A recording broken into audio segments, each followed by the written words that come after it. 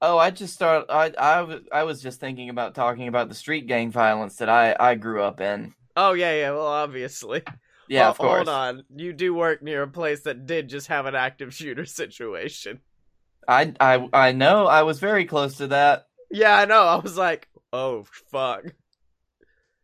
Uh, No, I think because it was late at night, that's when I was like, nah, Blake's not on campus. It's fine. hey, do you still get B alerts? Yeah, I do. I, Was it after a period of you not getting B alerts anymore, or do you just still get them all the I time? get them pretty frequently.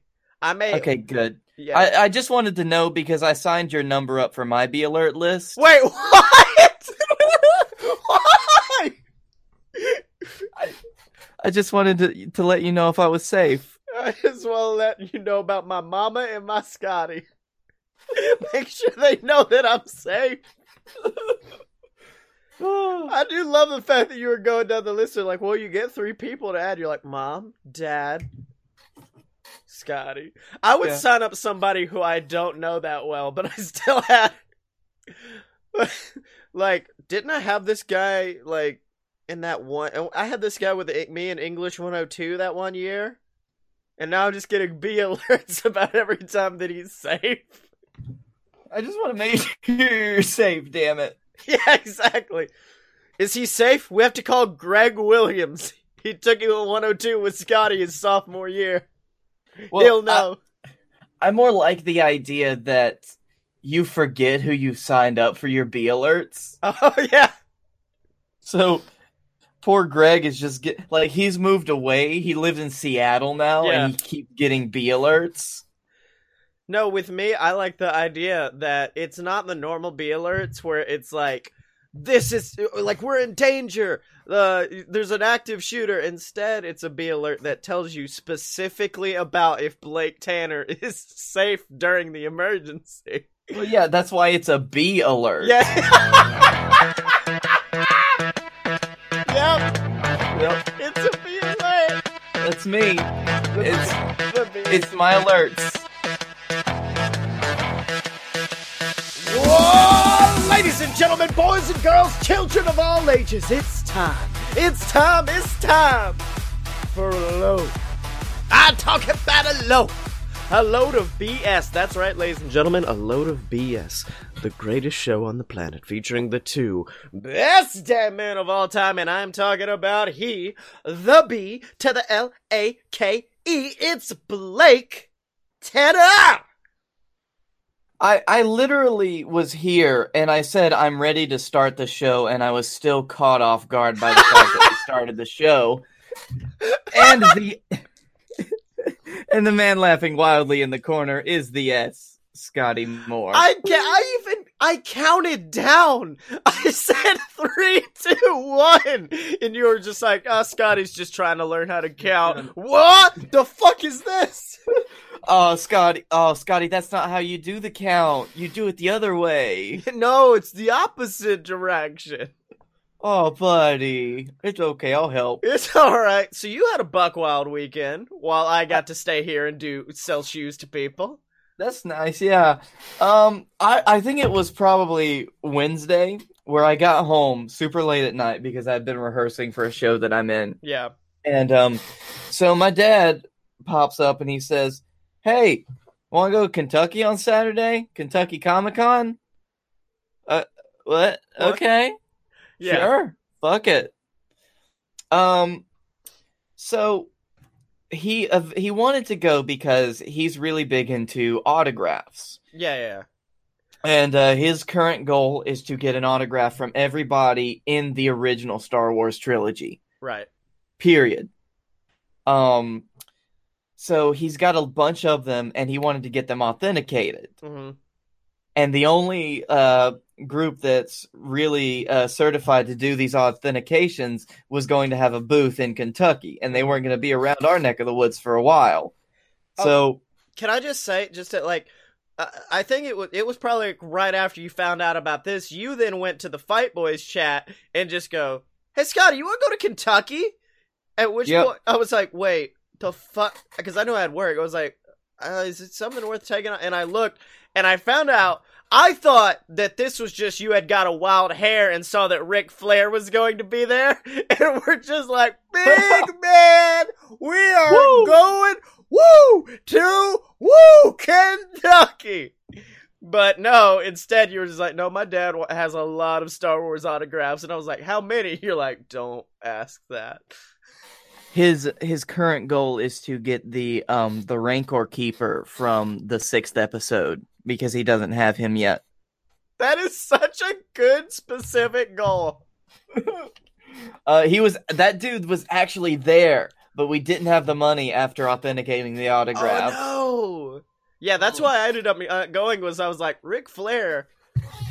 He's apparently a little bit of an egomaniac because I think the tickets to get an autograph and picture from him was like $75, wasn't it? And then Billy it was $70. Yeah, and then Billy D. Williams was like $85, and I was like, all right, look here. If I have to choose between the Nature Boy and a nice, refreshing Colt 45. And of course, like fucking Ian McDermott was there. Emperor fucking Palpatine. I mean... Palpatine. You go up to him, and he's just like, do you want me to sign something for you? And you just hand it. Do it. Do it. Oh, yes, I bet he hasn't heard that one before. Well, to be fair, that was not McDermott. That was original Emperor. Or was it? No, it was McDermott. It was always McDermott. He was always Palpatine in the movies. No, wait, what? I thought New Trilogy was a different Palpatine. No. What? They got the same dude? Yeah, he was made up to be super old in the original trilogy. It's the same guy. Holy shit, I love that! And here I thought only R2-D2, C-3PO, and fucking Chewbacca were the only original ones. But no, Old Man was also one. I mean, then again, he was only really in the 3rd movie for all of 20 minutes. Yeah. Do it. You know, not for nothing, anybody who has stuff to say about a certain character that showed up in The Last Jedi, but still. Do it. No, wait, hold on. What character are you talking about in The Last Jedi? You fucking know. Is he a certain tiny green gentleman who's now joined us live on air? No, he's a certain tall, fucked up faced gentleman. Oh, that guy. Okay, I'm sorry. I guess played by Andy Serkis. I didn't get a chance to say this. Yeah. But I cannot tell you how uncomfortable I was seeing just like regular Andy Serkis when I saw Black Panther. Oh, that's right. He is in Black Panther. And the only way that I thought that he was comfortable doing that was if they put all of the CGI balls around him as he was doing his acting, and just removed them. No, Blake, that wasn't Andy Serkis you were looking at. That was a 3D model of Andy Serkis put over Andy Serkis's body. So he was just like, all right, guys, I'm ready to go. Let's do a film. You say I'm going to be a giant ape for this, right? No, you're just gonna be a guy. No, just you. The fuck did you just say? Andy, I just want you to play yourself. What? Just be yourself, Andy. It's okay. Now listen. You're in a safe place here. I've never unleashed this side of me to the world before. Not even my closest loved ones know what the true circus is. And then he, like, cracks his head back, his jaw unhinges, and this black creature comes out. He's like, this is me, the real circus. Yes, now Black Panther is going to kill you. Yeah. All right, so anyway. This was all just a huge, cruel prank to destroy the true form of Andy Serkis. We got him, finally! We did it, guys. We did it. Smile, you son of a bitch. Alright, so your dad tells you you're going to Kentucky, which I apologize for the fact that you had to go to the land of bourbon during BSL. Listen, the moment we entered Kentucky, we saw signs for the Kentucky Bourbon Trail. Yeah. And I was sad. To the point that when I was there, I bought a tumbler glass with a D20 on it, waiting for that fateful day. That fateful day. The trip to Lexington, Kentucky, from our home in Birmingham takes 6 hours. Fuck that. The showroom opened at 10 local time. They're in the Eastern time zone. Okay. My dad and I left at 2 a.m. Fuck yeah, y'all did. Hell yeah. Yeah. Road Warriors. We ended up getting there at about 8 our time, 9 their time. Mm-hmm. So we had an hour to kill, and I'm glad we did, because the line to get into that fucking floor was huge. Yeah, dude. It's buck wild. It was fucking buck wild.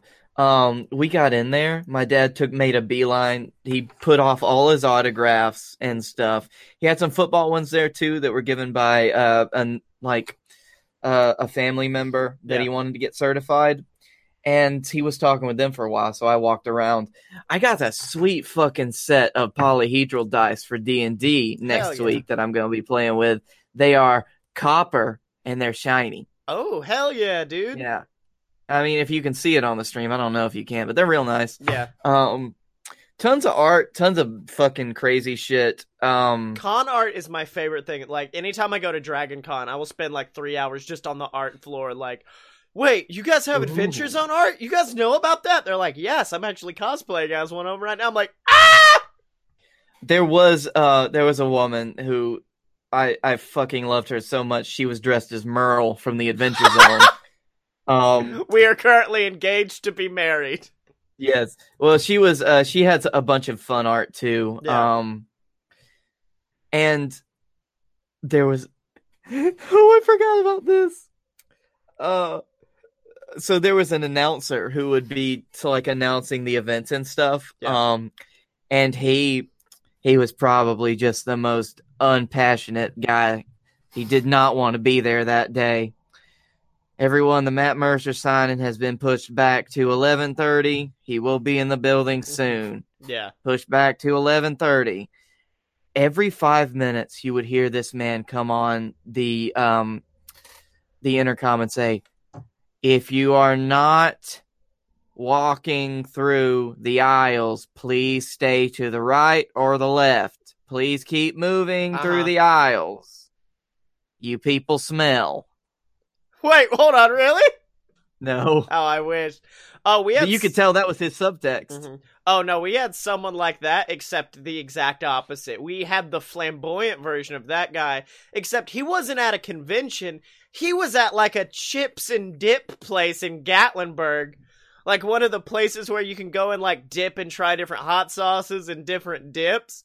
This man is running around like he is doing RuPaul's Drag Race. He is like, all right, people, we got dips over here. We have dips over there. Try everything you want, but no double dipping. That's our rule. And every 5 minutes, he told us no double dipping, to the point where I wanted to out of spite. I was like, you know what? No, I'm about to double dip in all of these motherfuckers right now. Hey, you know the fun thing? Mm-hmm. I would have double dipped. I would have done it.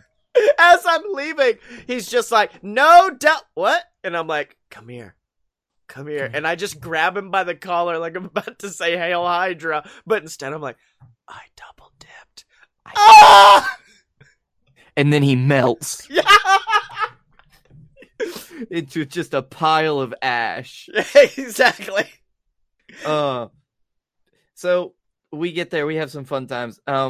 We're walking around like the signing area because they just have a bunch of booths with the different actors and personalities that were there. I forget the laundry list of people that were there, including like you said, Billy D. Williams, Ian McDermott, a bunch of wrestlers, Ric Flair, Trish Stratus. Rey Mysterio was there, and Ric Flair. Woo! Hey, how you doing, man? It's been a while. It's good, Rick. I actually tried to get like a decent picture, like a selfie of me and Rick in the same, kind of in the same frame, even though I was 30 feet away. Wow, Ric Flair's a lot smaller in real life. Oh yeah, he's actually a tiny man. Yeah, exactly. This was actually where I had one of the most fun experiences of the day, where like I kind of there's a bunch of people trying to get through. It's almost impossible. and I see a dude trying to get through, and I don't think much of it, and I just kind of move out of the way, and I tap a dude who's not noticing, and he kind of gets out of the way. And the dude that was trying to walk through, he was kind of standing there a little awkwardly for a second, just trying to get past this guy. And kind of he nods and he says thanks. And I didn't notice until that moment that it was Matt Mercer. What? You were just like, now you owe me. Now you owe me. Hey, Matt, tell me all your good Critical Role stuff. Where's your campaign going now, Matt? Tell me. I need to know. How are you so good at D&D, Matt? Matt, give me your voice. Isn't he also Isn't he's what Overwatch character is Matt? I can't remember. McCree. Yeah, it's high noon. Yeah, exactly. You're just like, wait, Matt, come here. I let you by. I think we now need an It's High Noon from you, from me. And he's just like, oh, okay, fuck you, and then walks away. Oh, you sure? Fuck you. Mm-hmm. See, that's what fuck you. It's That's what I like about cons, is the fact that every once in a while you just look over and be like, oh, that person is they're just walking like a person, unless you're Stan Lee. And I know I've told this story before of where fucking Stan Lee had this bodyguard just like, everyone clear the way. And I'm like, oh, someone's damaged and hurt. And then this just old man walks through in front of me, and I'm like, oh, I'm now a superhero. I think that might be a little different because Stan Lee is 95 years old. You don't know. No, Matt Mercer comes by you in a tiny cart, and he's just like, I'm 90, it's high noon, 5 years old. And you're like, you look really good for your age. He's like, thank you. Keeps on going, buddy. I'm a vampire. And then Nick Cage runs through. Is Matt Mercer a vampire? Matt Mercer's probably a vampire. Let's be honest, guys. That's true. I think Matt Mercer's a vampire. Matt, hit us up. Are you a vampire? Hold on a second. I mean, I can tweet him real quick. At Matt Mercer, are you a vampire? So, okay, you met Matt Mercer. Yep, then we walked around and we saw some stuff and we looked at some things, and then that was about 6 hours, so we bounced. Wait, what? After 6 hours in Kentucky... Okay, I remember a very long time ago, you gave me a rule. You gave me a rule about going places, and what was it? I forget now. I try to follow it still, but it's kind of gotten lax. But if I'm not reasonably going to be in the place for like 2 hours for every hour of travel there and back, then it's not worth it. Right. But I wasn't paying for this. Exactly. Oh, the minute you were like, my dad we'll get you a ticket in, that's when I was like, now that's tipping the scales right there, my friend. Right. Oh man, but no, I've been at home coming up with our new business plan, Blake. And hold on. Okay, do you have more? Oh yeah, of course. I'm still trying to get to Matt Mercer's Twitter, so it's okay. We got time. Well, we said, okay, we're gonna bounce. We're done. Before that, my dad had to go back, and all of his Star Wars autographs were good and authenticated.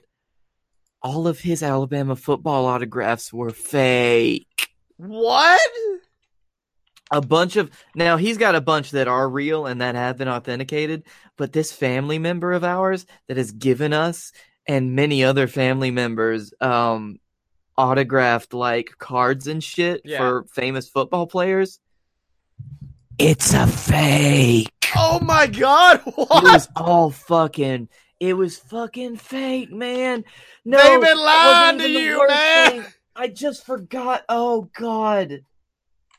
My dad, ever since I was 4 years old, his prized possession has been this basketball jersey signed by Michael Jordan. Oh no! Oh wait, I think because I know you've told me about this jersey. It was signed supposedly when he was playing for the Birmingham Barons. Yeah, and it's a fake. No, it wasn't real, and it was just so fucking heartbreaking. That's sad. That one. If the if the people that didn't sell us that jersey, if they hadn't gone out of business about 12 to 15 years ago, I would have burned their establishment down. Hey, at Matthew Mercer, you a vampire? Hashtag curious question from that guy who helped you get through a crowd at Kentucky Comic Con. Anything else? Do we need to add anything, or is that good? No, it's good. Okay. But yeah, oh, dude. So do you guys still want the jersey, or? Because I'll take it. Oh no, we're going to destroy it so that its evil cannot permeate another household. I mean, dude, I will take. I mean, I need it if Space Jam goes on to win the Buck Wild movie tournament, which it won't because I've seen the other films in the tournament. But oh, you've also still yet to see mine tonight. Oh yeah. No, I'm still waiting to see if our new business proposition will play out, Blake, which leads to our new podcast within a podcast called Beating Our Mead with Blake and Scotty. Oh, yes, the podcast within a podcast. It's only going to have one episode. It's going to have... Well, no, because there's also going to be the episode of Beating Our Mead where we actually try the fucking mead I make. Because I want to open the BS Meadery. And... mostly, you know how I get ideas sometimes and they just kind of grow and I can't stop them? That's what happened with this, and I haven't been able to stop since, a close personal friend of the show and guy who definitely knows that this show exists, Brian Brushwood, he at the Modern Rogue released a video on how to make mead, and Blake, it's fucking surprisingly easy to make mead. Oh, I'm actually subscribed to a subreddit of people that make mead. Yeah, so, yeah. Oh, yeah. It's so easy. And so I was like, well, we only have like one meadery in Alabama, at least one popular one. And I think we have the skills and chutzpah to put it all together and make our own mead. Like, it would all be themed to our podcast, which I feel will not carry over into mini markets. But I just... No? I mean, we already want to make... I know my first two batches are going to be blueberry and strawberry. That way we still have the blue-red theme of the BS and call them Blakeberry and Scottyberry. Wait, hold on. I actually have, like, a list of ones that I want to make. Let me see if I can find... Okay, I want to make apple pie, root beer float, peanut... Fuck! Did you just roll some dice to see what my mead score was? Yes, I rolled for mead. No, I was trying to build a tower with my dice. It's surprisingly easy to with the very heavy dice that I have now, but it did not work. Yeah. I want to make one called Momoan Drop, which is pina colada. Mixed berry, which is called Patrick Warberry. Our classic is, of course, just called Nature Boy. And then, if I'm also gonna make one that's 20% ABV, and that's just called Blakeout. God damn it. Now, I wanted to make one inspired by... My original plan for Blakeout was to call it Woo Tangy. Until I realized that when spelled out, it looks like Wu-Tang. And so instead it's spelled it's Wu-Tangy, and it tastes like ginger beer. And then I don't know how, but I want to make a whiskey kind of mead. I don't know how we're going to do this, Blake, but we're in the mead business now. That's just when you take the mead and you pour whiskey into it. I swear there's some mead in here. This tastes like Maker's Mark. Yeah, but with like a little bit of honey in it? No, just pure Maker's Mark. Fuck. Okay, the batches are kind of messed up then, but okay. Whoop. I saw you pour the Maker's Mark into the glass. Oh, dude. One thing that, like, it helped me get through not drinking in Gatlinburg was the fact that a majority of the barbecue sauce places had barbecue sauce made with bourbon, and I was like, this is close enough. Nom, nom, nom, nom, nom. We had the opening night for the show that I'm in, the Short Plays at Theater downtown in Birmingham, if anyone's interested. Yeah. But we had a little reception afterwards. Uh-huh. And there was, like, wine and champagne at the reception, and there was this sad little bottle of sparkling grape juice. That you carried around in your hand in a brown paper bag. It just kind of became my baby, yeah. You're just like, it's close. It's fine. Like who the person that that was at the desk, all the actors got complimentary drinks and food. But they're like, "Yeah, I got this just in case anybody wasn't drinking or anything. There's some people around here who don't drink." And I just kind of picked up the bottle and left. They were just like, "That's sir, that's for everyone. No, this is for me. No, Fuck off, Janet." no. Sorry, Janet, not tonight. Oh, okay. That's when we locked eyes, and that's when she knew. She just quietly mouths BSL, and you're like, BSL? She's like, I understand. Me too. Wait, really? What? No. Yeah, no. But you know what I never say Blake... You know what I never say Blake to? I say that to a bathroom break. Merch.loadofpurebs.com. That's right, everybody. Merch.loadofpurebs.com is the website where you can go to get BS merchandise. We have our brand new A Load of BS like anime logo. That was our shirt last month. We got a brand new shirt this month. I make new shirts for the podcast every month. And then, of course, we got shirts for all the other shows. Fight Boys I make shirts for. Opposite Attractions have shirts. Hell, even some of the YouTube shows have shirts. Even though I haven't done them in like months. But yeah, they're all online over at merch.aloadofpurebs.com. Get some! So, Blakey Tan, I was thinking earlier today the same thought that I have every Thursday, which is, what the fuck are we gonna talk about? Because, like, segment 1 we could usually just fill up with bullshit, but segment 2 is when we really have to grind and find the we gotta scrape the bullshit barrel. You mean when we actually have to be creative? Yes! And because, like, for a while there, it was easy, because I was, like, going back and being like, well, I came up with this movie, and we could talk about that, and this one, and this one, and then I'm now scraping my movie barrel, because I was like, did I come up with any when I was, like, super young that I don't remember that well? And the only one I remember, I don't remember a plot to, I don't remember character names, I just remember Kung Fu Ping Pong Balls. It was just about a fucking secret agent who was also a ninja who also used ping pong balls as weapons. Alright. Okay, hold on. I would just like to take this moment to say and just remind everyone about how much shit you gave me when I came up with my fun dance movie with vapes. I didn't give you shit for that. Didn't we end up making the Michael Jordan basketball vape movie? We did, but it was very far away from my original idea, and I'm still hurt about it. No, Blake, believe me, the only reason I brought this to the table was to give to you so we could have a transformative experience. Sometimes you gotta start at we gotta start at rock bottom, and then we're gonna climb our way out. Okay.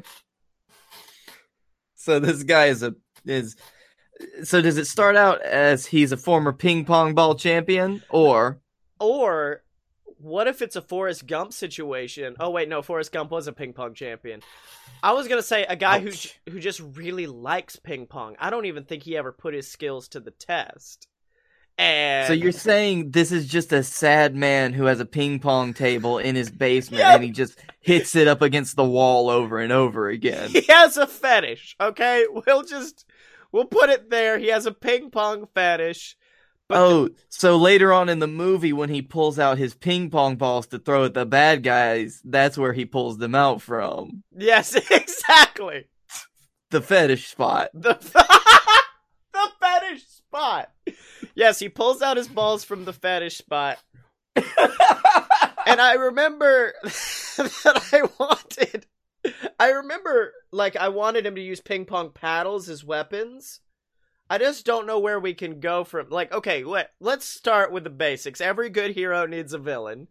Okay. And he's not a good hero, but he still needs a villain. Okay, so does this start out in more of a like an average Joe becomes like a secret agent situation? I think so, yes. So we have to find a way to have him stumble upon this conspiracy. So how did that happen to Jackie Chan in the Tuxedo movie where the tuxedo make him really good? tuxedo movie what Jackie Chan was in. Yeah, that one. Didn't he find, wasn't it like the Santa Claus where he found the tuxedo and put it on? And therefore... Maybe. Oh, dude! The ping pong ball is secretly a USB device. Okay. That contains the nuclear codes to blow up North Korea. Just North Korea. And Donald Trump wants them. The U.S. government realized we fucking can't give him these codes. We give him... It's like when a girl gives you a fake phone number. We gave him codes, but they're not the right codes. Yeah. So it's like, this is like a deep state conspiracy. Yes, exactly. We've hidden the codes from Trump in a tiny ping pong ball. And then our main hero, who's definitely played by Larry the fucking Cable Guy, Fuck you. He goes to the Ping Pong Palace, which is his local hangout. Wait, he's a hustler. He's not just a normal. He's a hustler. He's a pong hustler. He's a pong. He's just like, guys, I'm sorry, it's my first time. Do I hold it like this? And he's holding the paddle end, and they're like, no, don't. And no, wait, even better for the scene. The guy is like, do I hold it like this? And he holds it by the paddle end, and the other guy's like, sure, that's totally how you hold a ping pong paddle, idiot. And then they start playing, but it turns out he's just as good with the thin end of the paddle as he is with the other, and kicks his ass. Okay, I'm into that. Okay. So how does he get this USB ping pong device? I think... Fuck. Okay, we're gonna go, there was a truck going by somewhere, and it fell off the truck, like, out of some dude's pocket. Okay. Like, there's just, it's gonna be, like, a Dumb and Dumber situation, where he just stumbles. Could we have a moment where, like, the serious, actual secret agent, who is also really cool, can it be more like a Kingsman situation, where he's in it for all but 5 minutes of the movie, or he's in it for about 5 minutes. Yeah. And then he loses the ping pong ball and gets his shit jacked. I thought... Oh, wait. So, what you're saying is that he loses the ping pong ball, like, outside of the ping pong emporium, and then he's just like, oh no, walks into the street to pick it up and gets hit by a semi. I was gonna say, like, it's after this really cool and quick chase scene, except he runs into the ping pong emporium. The ball gets knocked out of his hand. Into, you know, like those, okay, there's an old man who works there, and he's definitely Abe Vigoda. I don't know if Abe Vigoda's still alive, and he's just like, he is, you know the quarter machines that you can put ping pong balls in? He's refilling that with new ping pong balls. Shit, who is it? Who's gonna be our secret agent guy that... I don't want him to die, because I want him to be the one who takes Larry under his wing. Yeah, it'll be... Man, I want Danny McBride to be in this movie as well, but I don't know. Danny McBride is like one of the agents of Trump, I think. Okay, that'll be fine. Okay, now I know these two may have beef, because Larry... Oh, also, Trump is played by Alec Baldwin, of course. Yes! Thank you. Now, I think, I don't know if these two have beef over the fact that, he may be jealous that Larry stole one of his film franchises that he loves so much by starring in The Tooth Fairy 2. But I do enjoy the idea of Dwayne "The Rock" Johnson as our secret agent. No, I think he and Larry could have some good chemistry on stage. Yeah, so you have The Rock and Larry the Cable Guy. Rock runs through, drops the ping pong ball into the thing of ping pong balls, and he's just like, shit, mixes, and then he tries to find it, but he can't, and so then... He dives into the vat of ping pong balls and gets kicked out. No, he dives into the vat. The, Danny McBride and the other, like, dudes run through, and they're like, where's he at?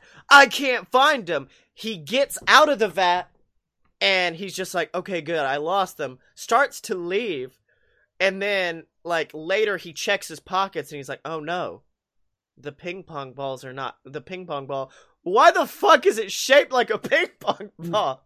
But it's not in my pocket anymore. Yep. That's the moment he's like, that's some damn grim irony right there. Mm-hmm. Now there has to be some sort of, like, he has to go back later and he sees Larry. Larry's so good at it, though. But no one plays with him, so he plays against one of those walls. So he cracks it against the wall, and when he does, it breaks in half, and you see the actual USB components, and he's just like, what in the world's this? This looks ridiculous. Prilosec.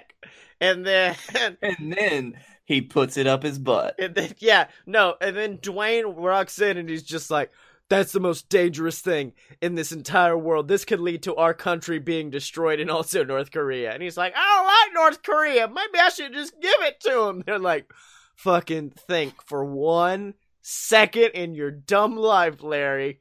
No. And he's just like, all right. And that's the moment where the collective consciousness of every redneck in America takes a second and goes, wait a minute, this shit is bad.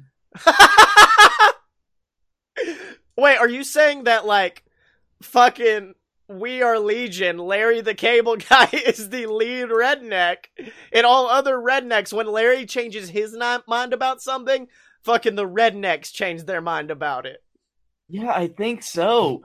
And man, I think that is extremely buck wild, because Daniel Lawrence Whitney is from Nebraska. And he does not have that accent. That is not his fucking accent. No.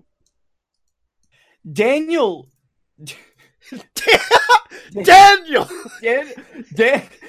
Lawrence Whitney was born in Pawnee, Nebraska. Yeah. Uh-huh. Larry the Cable Guy came from, like, a Florida show, I think. Like, he did a show in Florida on the radio, and he called in as Larry the Cable Guy, and from that, they were like, you should make a career out of this. Did Larry the Cable Guy emerge from the chest of Daniel Whitney? No! Larry the Cable Guy is inside, it's like Andy Serkis. Larry the Cable Guy is inside of Daniel Whitney, waiting to burst forth whenever the vessel dies and goes. I thought you were gonna say it was more like the Nutty Professor. No, it's even better. He's on, like, a date with a girl, and he's just like, I think I've just had a really good time with you tonight, Barbara, and I just really want to thank you for having some... Oh, no, please, Barbara, you need to leave. Barbara, you need to, after having such a spicy meal, take some Prilosec OTC. Run! Run, Barbara!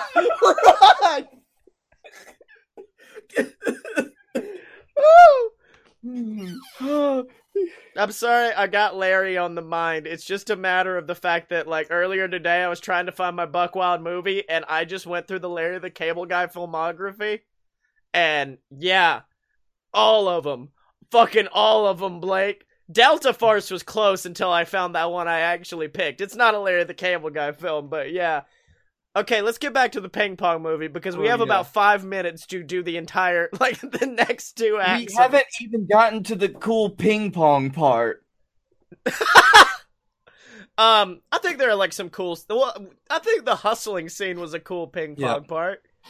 So, we've got to make an incident that happens where Larry becomes so integral to the plot, like, he has to become attached to this USB device somehow. In the way that The Rock just can't take it away from him. Oh, okay. How about the fact that it's not the fact that he can't get rid of the USB. He can't get rid of Larry. Larry thinks that it's Dwayne The Rock Johnson. He doesn't understand that it's just a character. He's like, you look like The Rock. I love The Rock. And he refuses to stop following around Dwayne. And then... Hey, where's Kevin Hart? Where's Kevin Hart at? And then from, like, my inside, you just hear Kevin Hart inside of, I was gonna be in the movie, and then they wouldn't pay me enough money. And then I turned to Dwayne and I said, Dwayne, you're doing it with Larry the fucking Cable Guy. How do you like that? Now I'm gonna go get drunk at the fucking Super Bowl one more time. I'm sorry. That was an improv Kevin Hart impression that I hope I kicked out of the park. Anyways. Man, I respect the hell out of Kevin Hart for that. I respect him for being like, ain't not enough money to put me in this dumbass ping pong movie. Okay, Kevin, you're gonna need to go away. I'm sorry. And so, how about this? It could be like a fucking. I hate to bring this movie back up because we are already going to have to talk about it one more time in the movie tournament. But it could be like I can't remember the name of that shitty Sacha Baron Cohen movie, but where the CIA agent does not realize that Sacha Baron Cohen is there. Dwayne doesn't realize that Larry the Cable Guy is there. And so he's at like some secret organization and he's just like, why are we hiding out? And he's just like, what the fuck? And then misfires. And then that alerts them to their position. But then Larry shows his prowess with a ping pong paddle and ball. And that's what helps them defeat the bad guys. And then Dwayne realizes, oh no, this guy's in trouble. I have to protect him. And that's why he has to stay with Dwayne. Oh. Yeah. You see? I really want the movie to end. No, that's the end of your sentence. Yep. I want this movie to end. I just want it to be over. No, I want this movie to end with Larry the Cable Guy serving up like a spicy 100-mile-per-hour ping pong ball straight down Alec Baldwin Trump's throat. That's good. I want to propose a better one, which is Trump by the end obviously has gotten the nuclear launch codes, is about to launch the fucking nuke. And then you just see Larry, and they drive, and they're like, we gotta stop it. And then they're like, oh no, it's already launched. You see the rocket go in the air, and then you see Larry like, I got this! Poosh! Hits the fucking ping pong ball. And as the ping pong ball sails through the air, it zooms in, and you hear, Superman. It's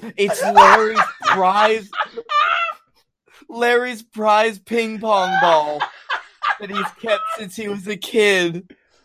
Oh. It has his dead dad's ashes in it. Superman. Oh shit, Superman. And then, okay, I don't think it can be a nuke. I think it has to be a normal missile, because if it's a nuke, my plan was for the ping pong ball to set it off before it can do any damage. But if it's a nuke, it's gonna do damage no matter where it's at. Yeah, that's true. Okay, normal missile. He hits it. What would be cooler? A giant explosion over the ocean, or he sets it off course just enough to hit the White House and kill Trump? No, I don't. I definitely do not want to send that message. It's not a real movie. We're just talking. Bro. This ain't real. It's just a prank, it's bro. It's just a prank. I don't want to send that one. I want the missile to explode, and I want Alec Baldwin's Trump to just, here's what happens. Missile goes down. Yeah. And then there's a final showdown between Larry the Cable Guy and Donald Trump, as played by Alec Baldwin. Now, do we? And it shows we find out that Baldwin Trump is really good at ping pong. Oh shit! Now I was gonna say, do we want to make him like actually like evil, or more of a Kim Jong-il in Team America, just inept fucking world leader? Because then the final Scotty, we should go with the one that's more true to life. All right, well, that second one. Yeah, I was gonna say, so that final scene, instead, you could just have Trump just be like, "How dare you do this to my world?" And then, as he opens his mouth for "world," ping pong ball straight down the fucking throat. And he's just like, and then the police take him away. I don't know why they're arresting him. No, can another one knock his hairpiece off? Yeah. No. I think the hairpiece joke would happen earlier in the film. I don't. Okay, yeah, that's true. That's not a third act joke. Although when the hairpiece joke does happen, it needs to be a ping pong ball that Larry serves towards Trump, and it misses, and he's like, "Oh, I see you got some terrible aim there." It rebounds off the wall and knocks his hairpiece off. No, it was an assassination attempt by Larry the Cable Guy with a ping pong ball to kill Donald Trump, and that's our film, ladies and gentlemen. I think we basically just wrote Balls of Fury. Yeah. I did get angry when Balls of Fury came out. I was like, I had this idea when I was like 7. Fuck these guys.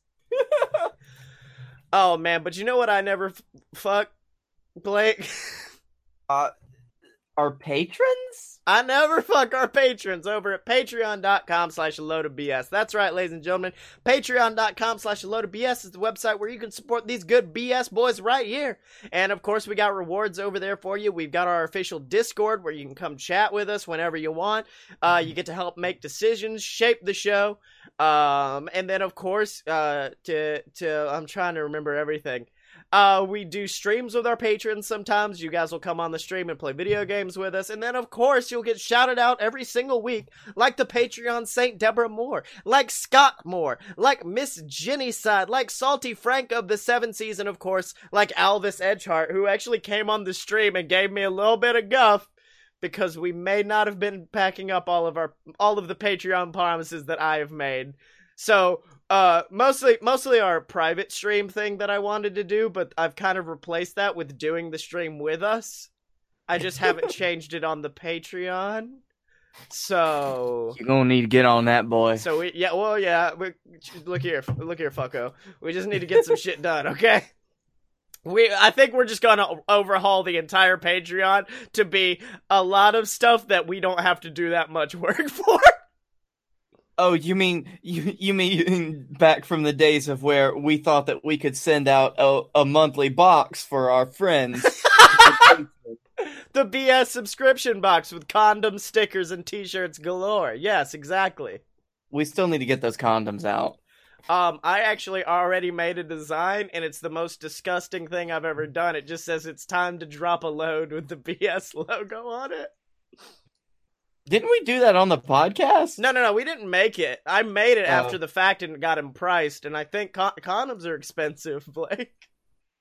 I think that's going to be our first live show celebration, which is, at the end of the show, just a box of condoms we throw out into the audience.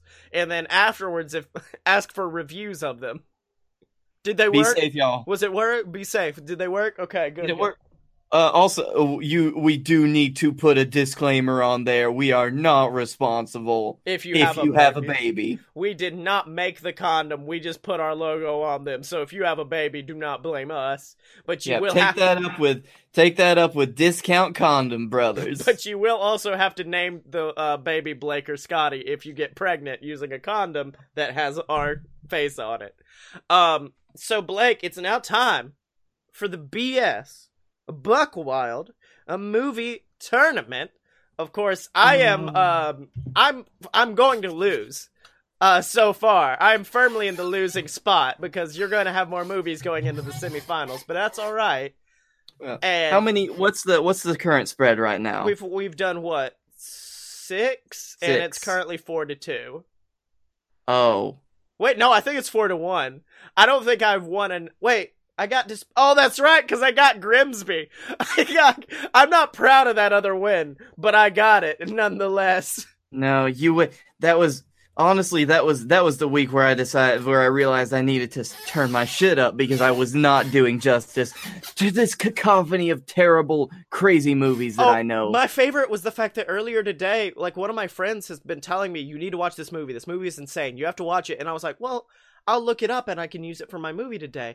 Turns out it was a fucking Neil Breen movie. And I was like, we've already done Neil Breen. We can't go back. We've closed the Breen. I was going to do another Nicolas Cage film, but then it was just like, bringing me back won't save your stupid lead. So this week I've actually decided that one of my favorite, like one of the biggest gets that I've had. Yeah, this was your biggest draft. Yes. We were originally going to do our biggest drafts together, but I don't know. Honestly, I want Space Jam to go past the first round, and I didn't want to put it up against this bad boy. Okay. Now, I've only told you the name before, Scotty, but movie that I've seen the poster and the, like, first paragraph on Wikipedia, and then I stopped. Yes. This is a film called Nothing But Trouble. Okay. Directed, screenplay by Dan Aykroyd. Fuck yes. And also starring, isn't he in it? Oh, he is in it, my dude. He's a regular Tommy Wiseau. Oh my fuck. He is so in this movie. Um this is probably like this is the movie that made people realize, hey, you know what? Maybe Dan Aykroyd's not that super creative. Yeah. This is basically Because didn't you say this wasn't a comedy? Like, this was his, like, magnum opus of a film. I like to think of it that way because afterwards Dan Aykroyd didn't do a lot. Yeah. So this movie, starring nothing but trouble, starring Chevy Chase, Dan Aykroyd, John Candy, and Demi Moore. What? Oh! That was an addition at the end!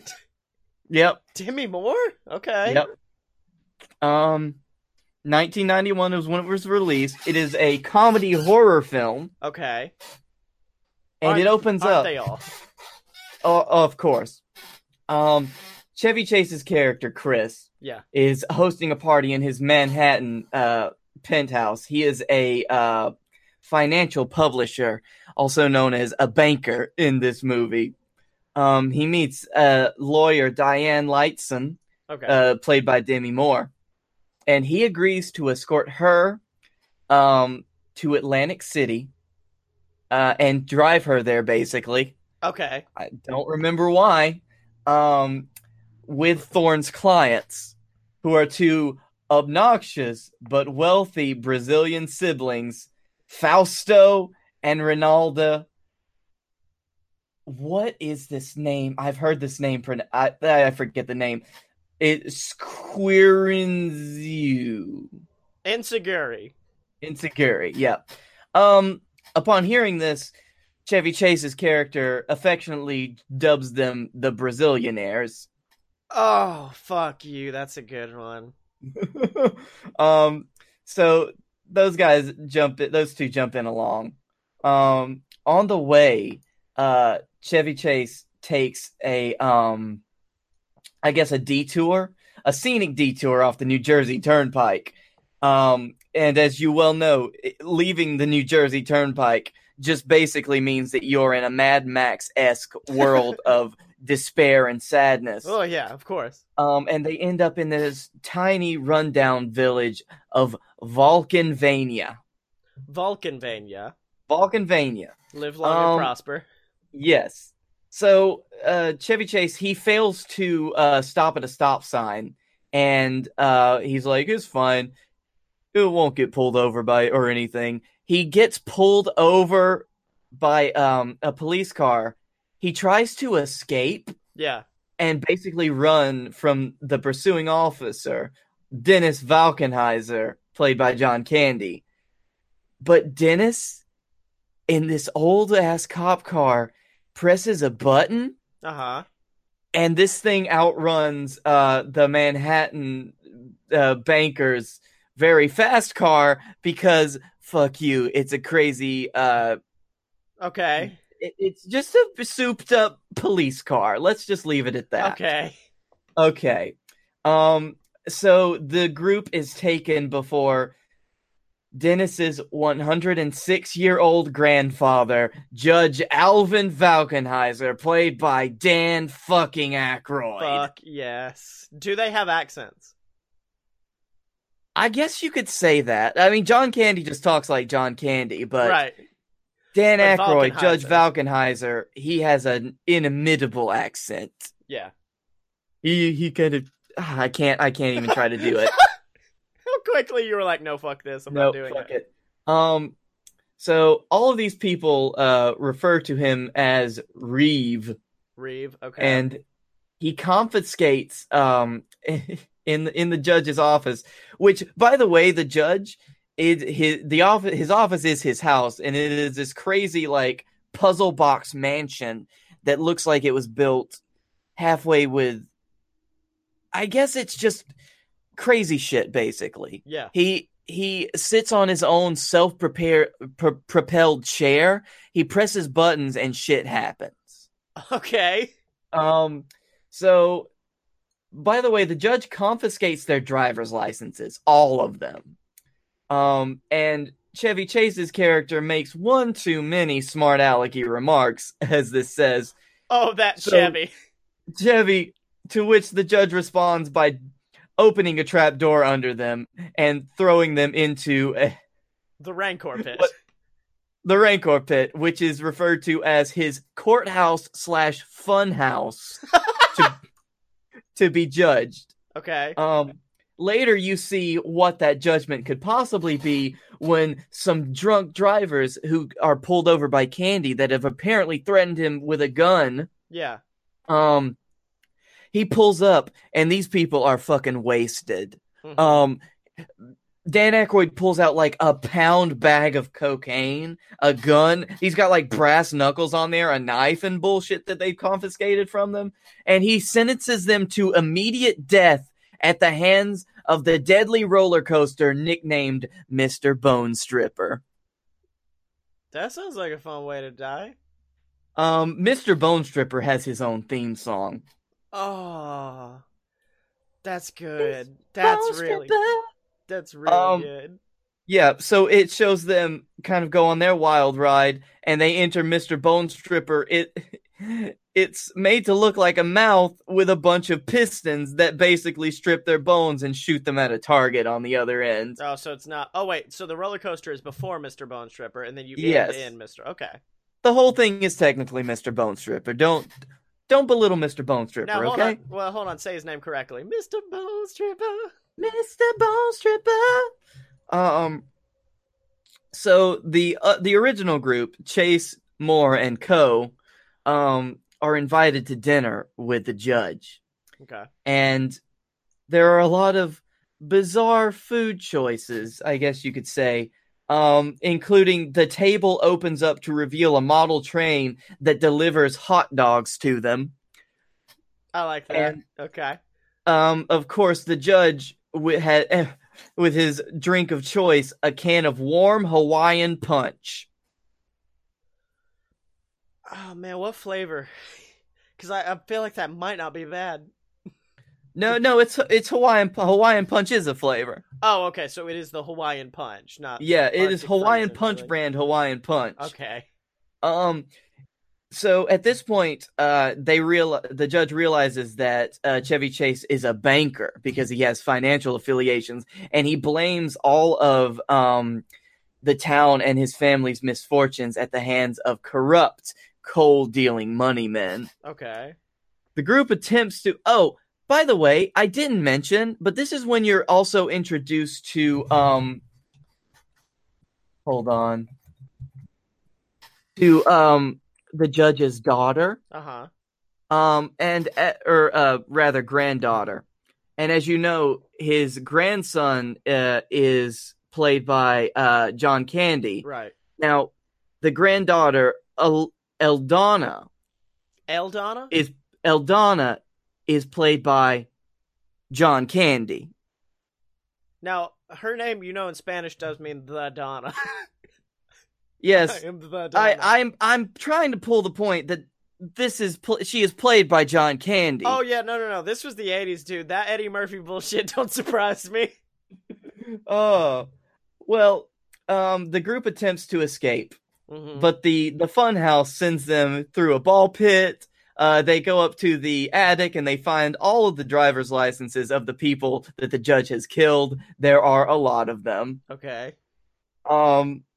The judge imprisons both of them in a room. And the pair, this is both of them being Chevy Chase and Demi Moore. They eventually escape and get lost into the hallways and slides of the mansion. They become separated. Diane makes it out of the house and into the property salvage yard. Mm-hmm. There she meets two wonderful little troll-like creatures that basically look like androgynous babies. Giant babies. Oh, yes. And their names are Bobo and Lil Debble. Lil Debble? Yes. Debil? Debbull. Oh, I like Debble, though. I like Devil, but bad. Yep. Also, Bobo is also played by Dan Aykroyd. Oh, I was hoping to be John Candy again. I was hoping they'd just be like, any film, any character Yep. we don't have a role for, it's gonna be you, Or John John. Candy. Um, these are also the judge's grandchildren. They've been very severely deformed, as this puts it. Yeah. Diane earns their friendship though, and it's great. So They want to they're do like weird. fucking Ewoks. Exactly, except that you've got the underlying feeling of they want to do weird things with her, and that's not so great. Yeah.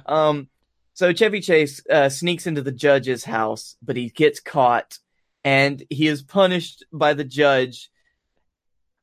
And the punishment is that Chevy Chase has to marry Eldonna. Oh no.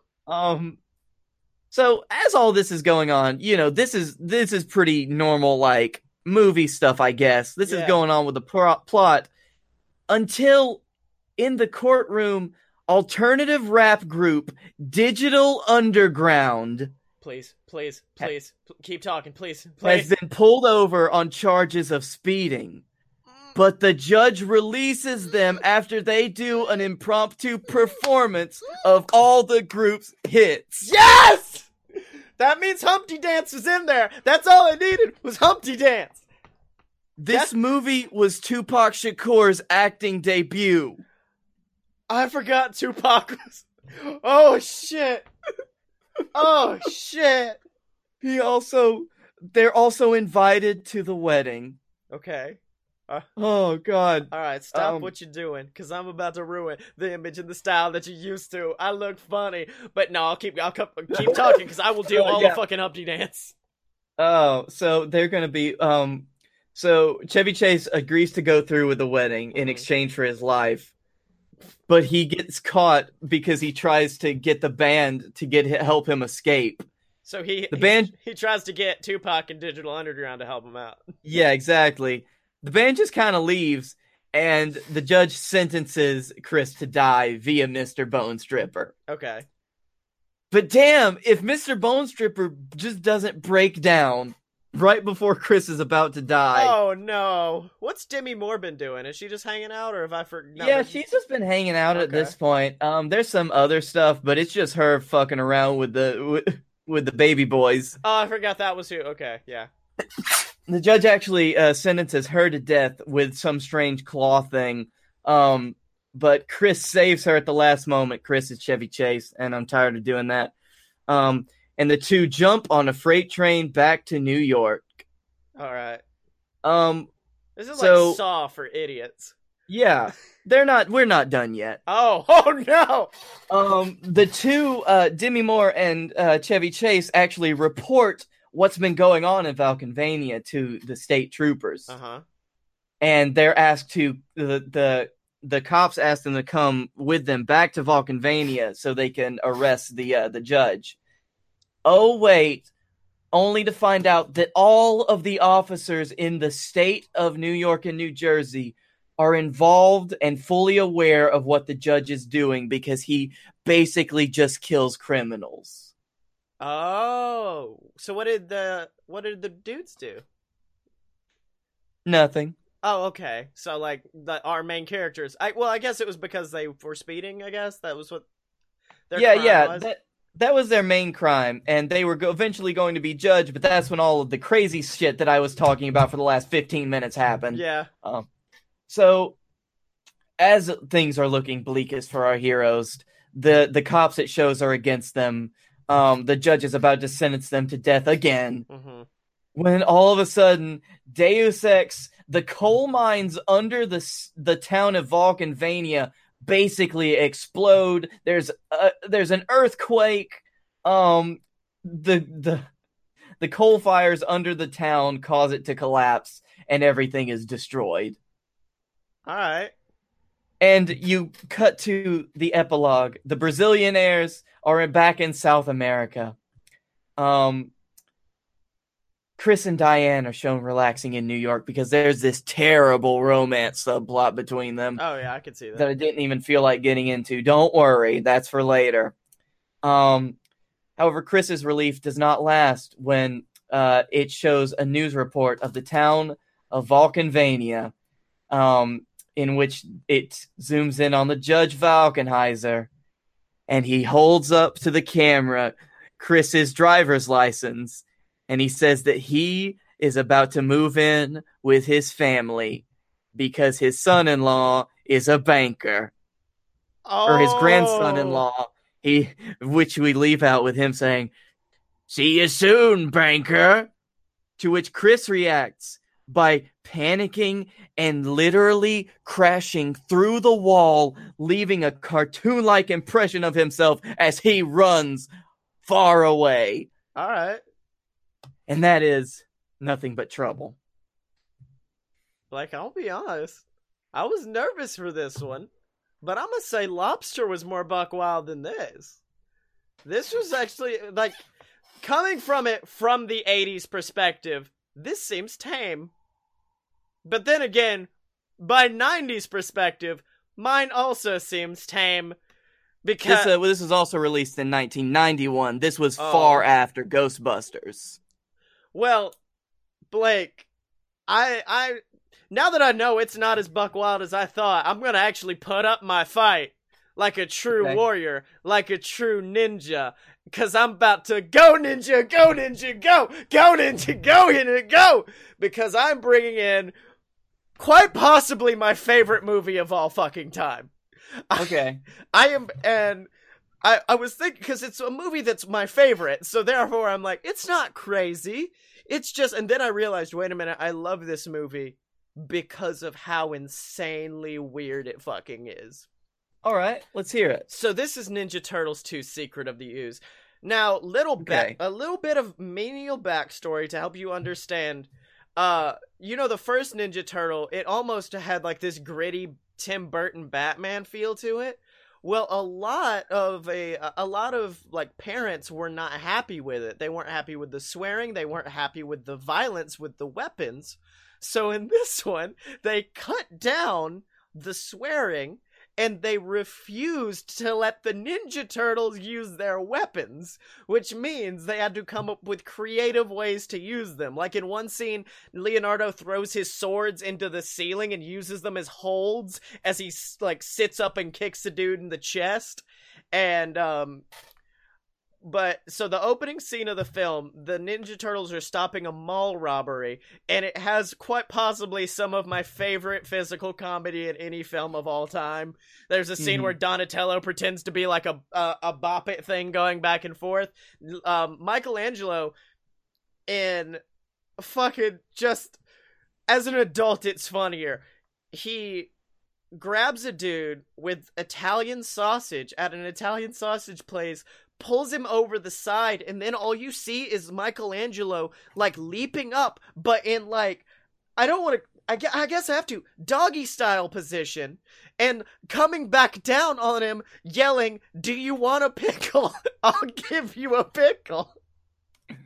And then he jumps over the side, grabs 2 more sausages, and uses them like nunchucks to go after, because apparently the nunchucks could be used if they weren't actual nunchucks and were instead sausages. And so that all happens.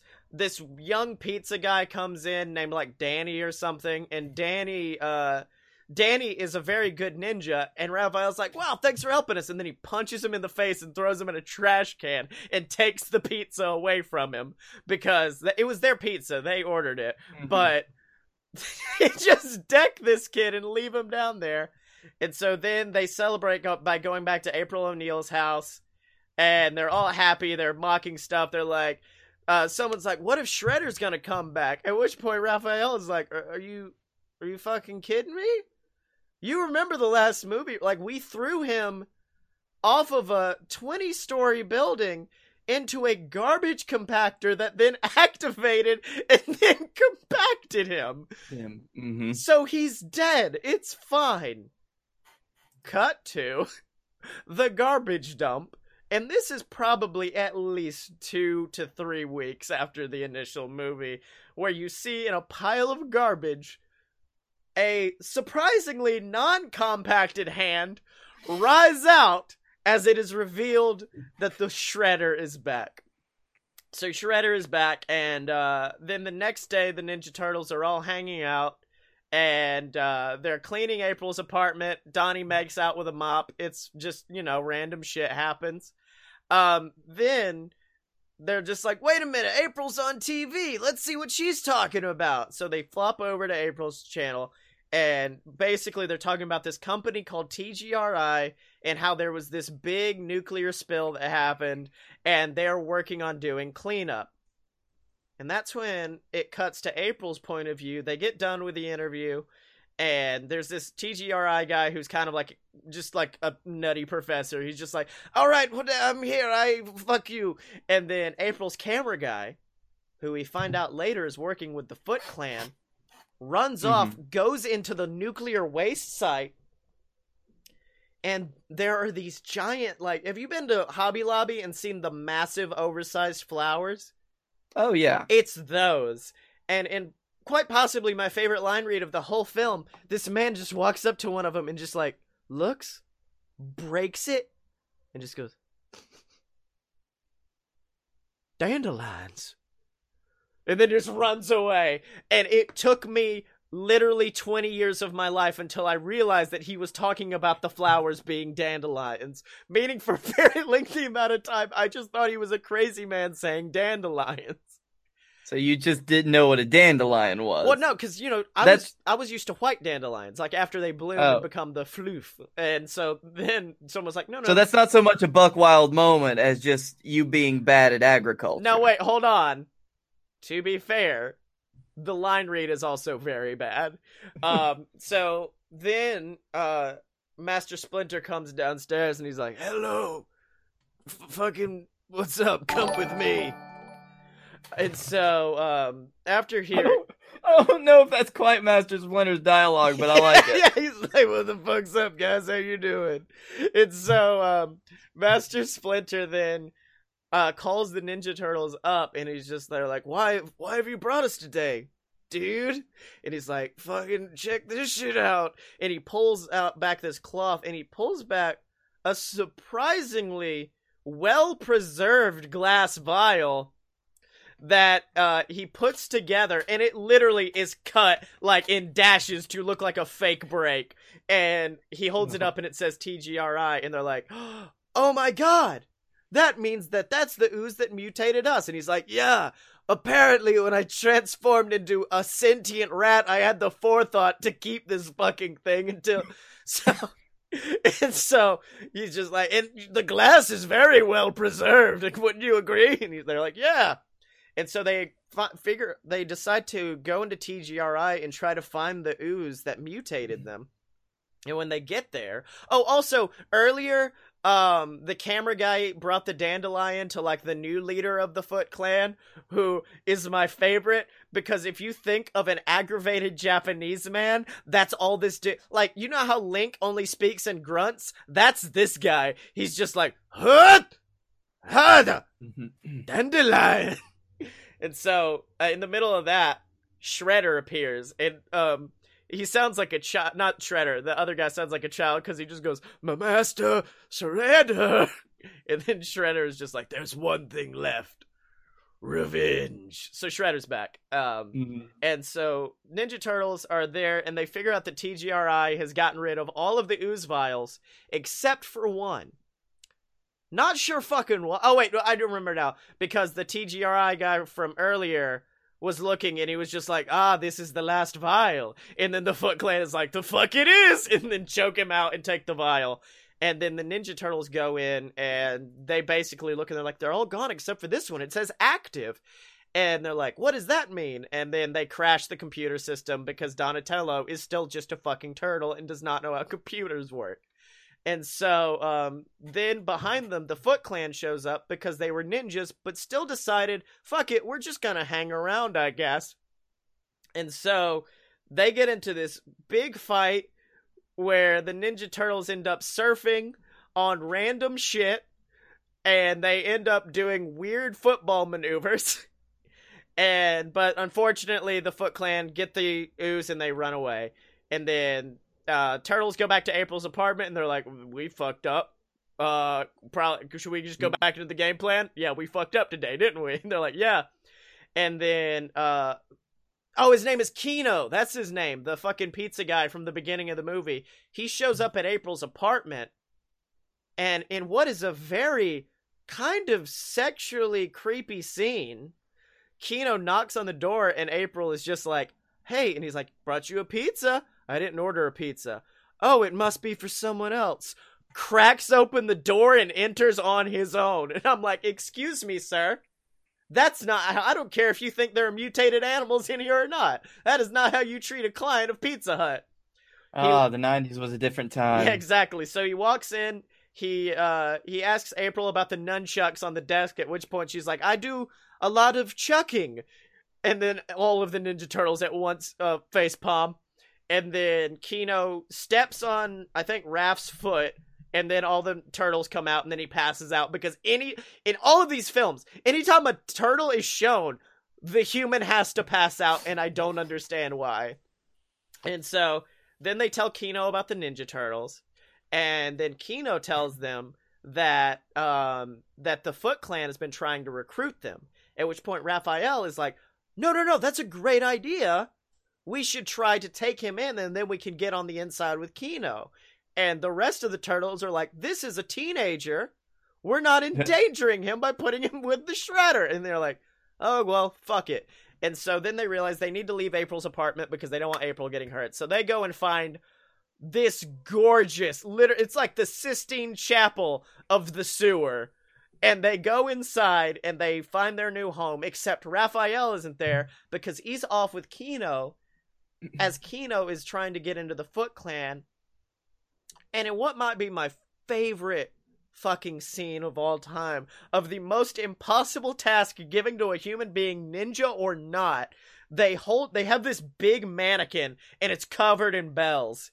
And they're just like, remove as many bells as you wish. But if I hear one noise, you fail.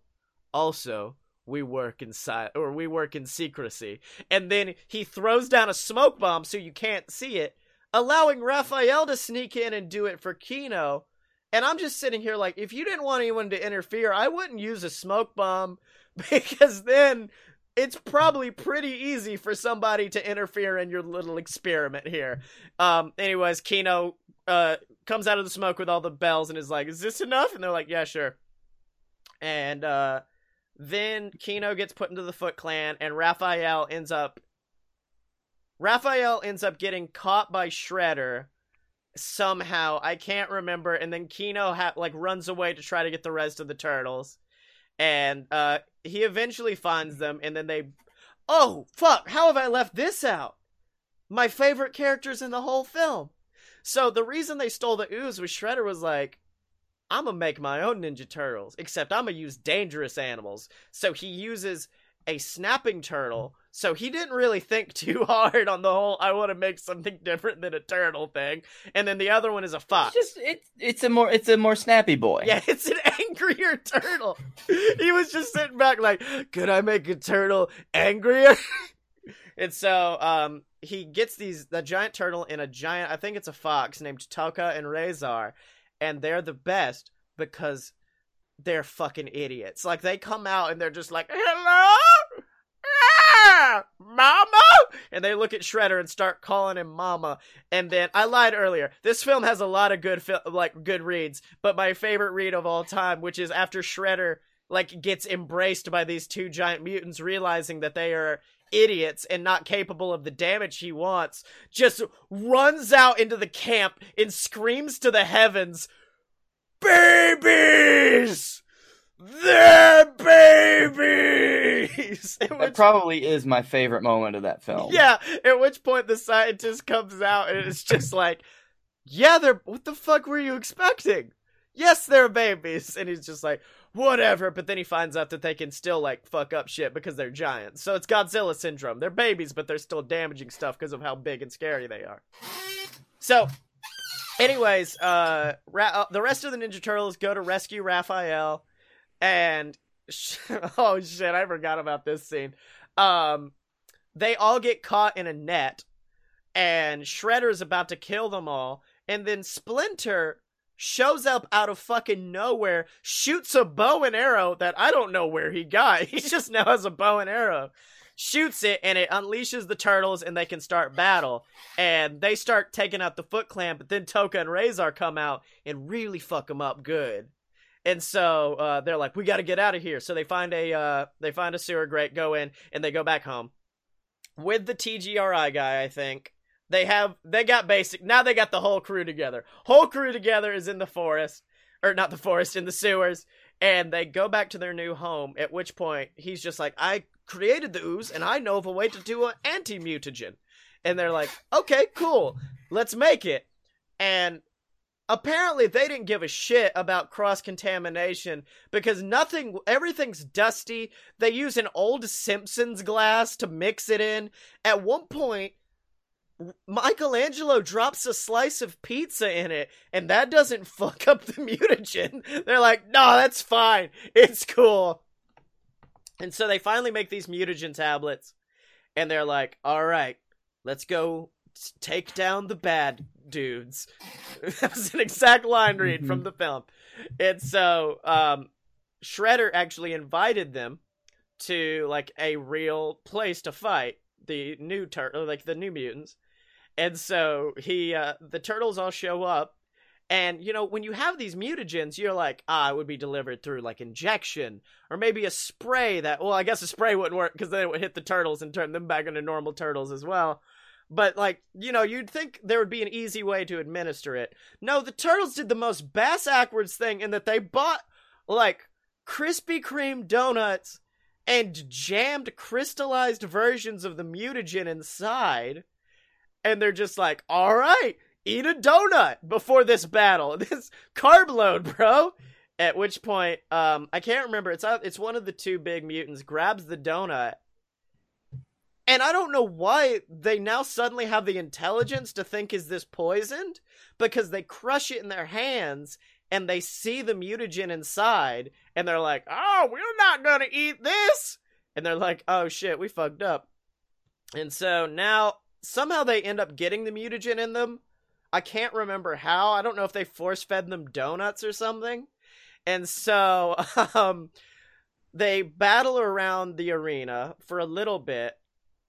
And then, you know how yours had an appearance from 90s rap group, fucking Digital Underground? Well, get ready for my 90s rap group, because Toka kicks Raphael through a wall that was thin as shit, and on the other side, Vanilla Ice. Don't know why Vanilla Ice is here in this old abandoned warehouse, but he's here and he's throwing a party. And he is performing for everybody. And the Ninja Turtles go in and start battling with them, and instead of the crowd doing the logical thing, which is getting the fuck out because these things are going to kill them, they instead start fucking dancing around them as Vanilla Ice improvs an entire rap song about Ninja Turtles. And so at some point during the battle, the TGRI doctor is just like, well, carbon dioxide could speed up the anti-mutagen process. Perhaps we could do something with that. And then, in what is a scene that would be horrifying if it was anything other than, like, rubber-suited creatures, Michelangelo and Raph, like, mount them and shove fucking fire extinguishers into their mouth and then basically choke them to death with them. And then a few minutes later, they're tiny turtles and a fox. And then, of course, to end it all, they have to go dance on stage with fucking Vanilla Ice. Mm-hmm. But that's not all, Blake Tanner. All right, we're running real long here, so... Oh, I know, we're at the end. Because now Shredder's there, and he has the ooze. And he's like, oh no, the ooze. But then Kino jumps on stage for some reason and fucking kicks the ooze out of the guy's hand, but then they're like, well, that wasn't a good idea either. But then Shredder drinks more ooze, but then Michelangelo has I'm trying to now speed run it. Michelangelo has a guitar, uses the guitar and an amplifier like Marty McFly in the beginning of Back to the Future 1 to blast Shredder outside. But then the mutagen begins to take effect, and it turns a normal Japanese man into former WWF champion Diesel Kevin Nash. Because now Shredder is massive. His outfit has mutated because that's not how armor works. Somehow the mutagen hit the outfit and made it bigger, takes the turtles down underneath him into the dock, and then they're staring at him and they're like, basically, we're fucked. I think Leonardo starts praying to the gods of ninjas at that point.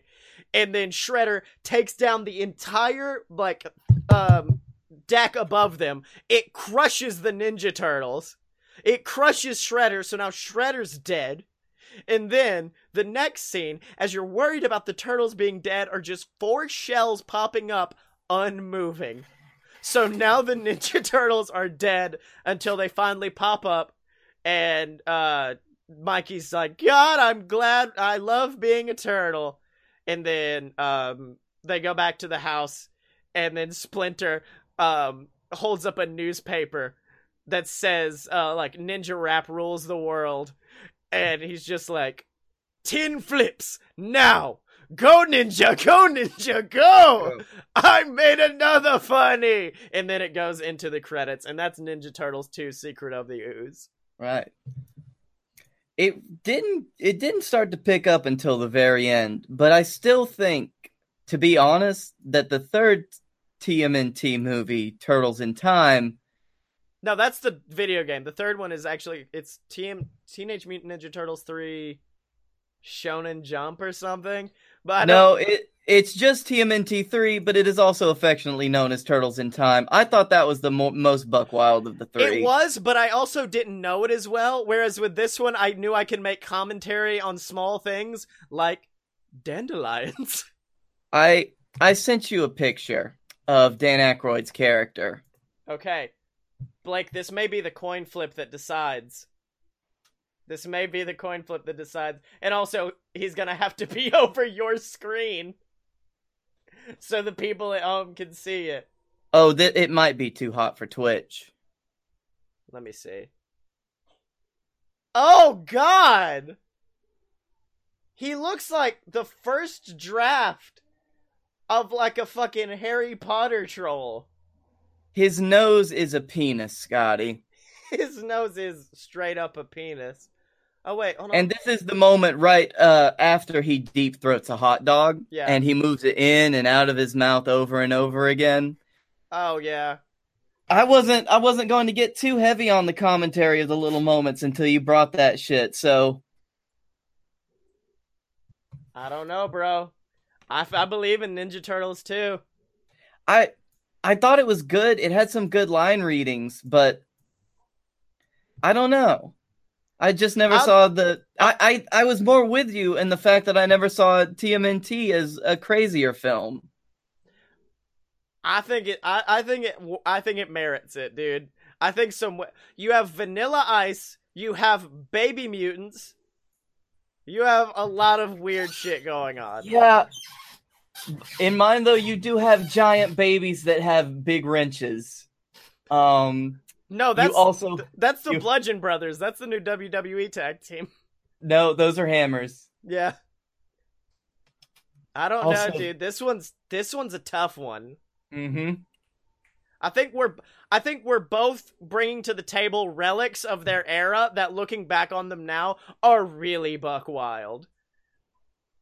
Yeah. I could show you the scene involving Bobo and Little Devil. Little Devil. No. His name is actually Little Devil, but it's Little Devil. Little Devil. Okay, you know what? I'll give it to you. I was about to show you John Candy in drag with a blowtorch.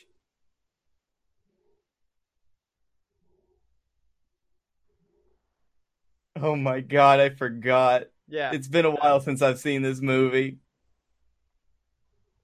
I was fixed to... Yeah, we both brought, like, club bangers today. Okay, you know what? While we contemplate it, Blake, what did you learn this week?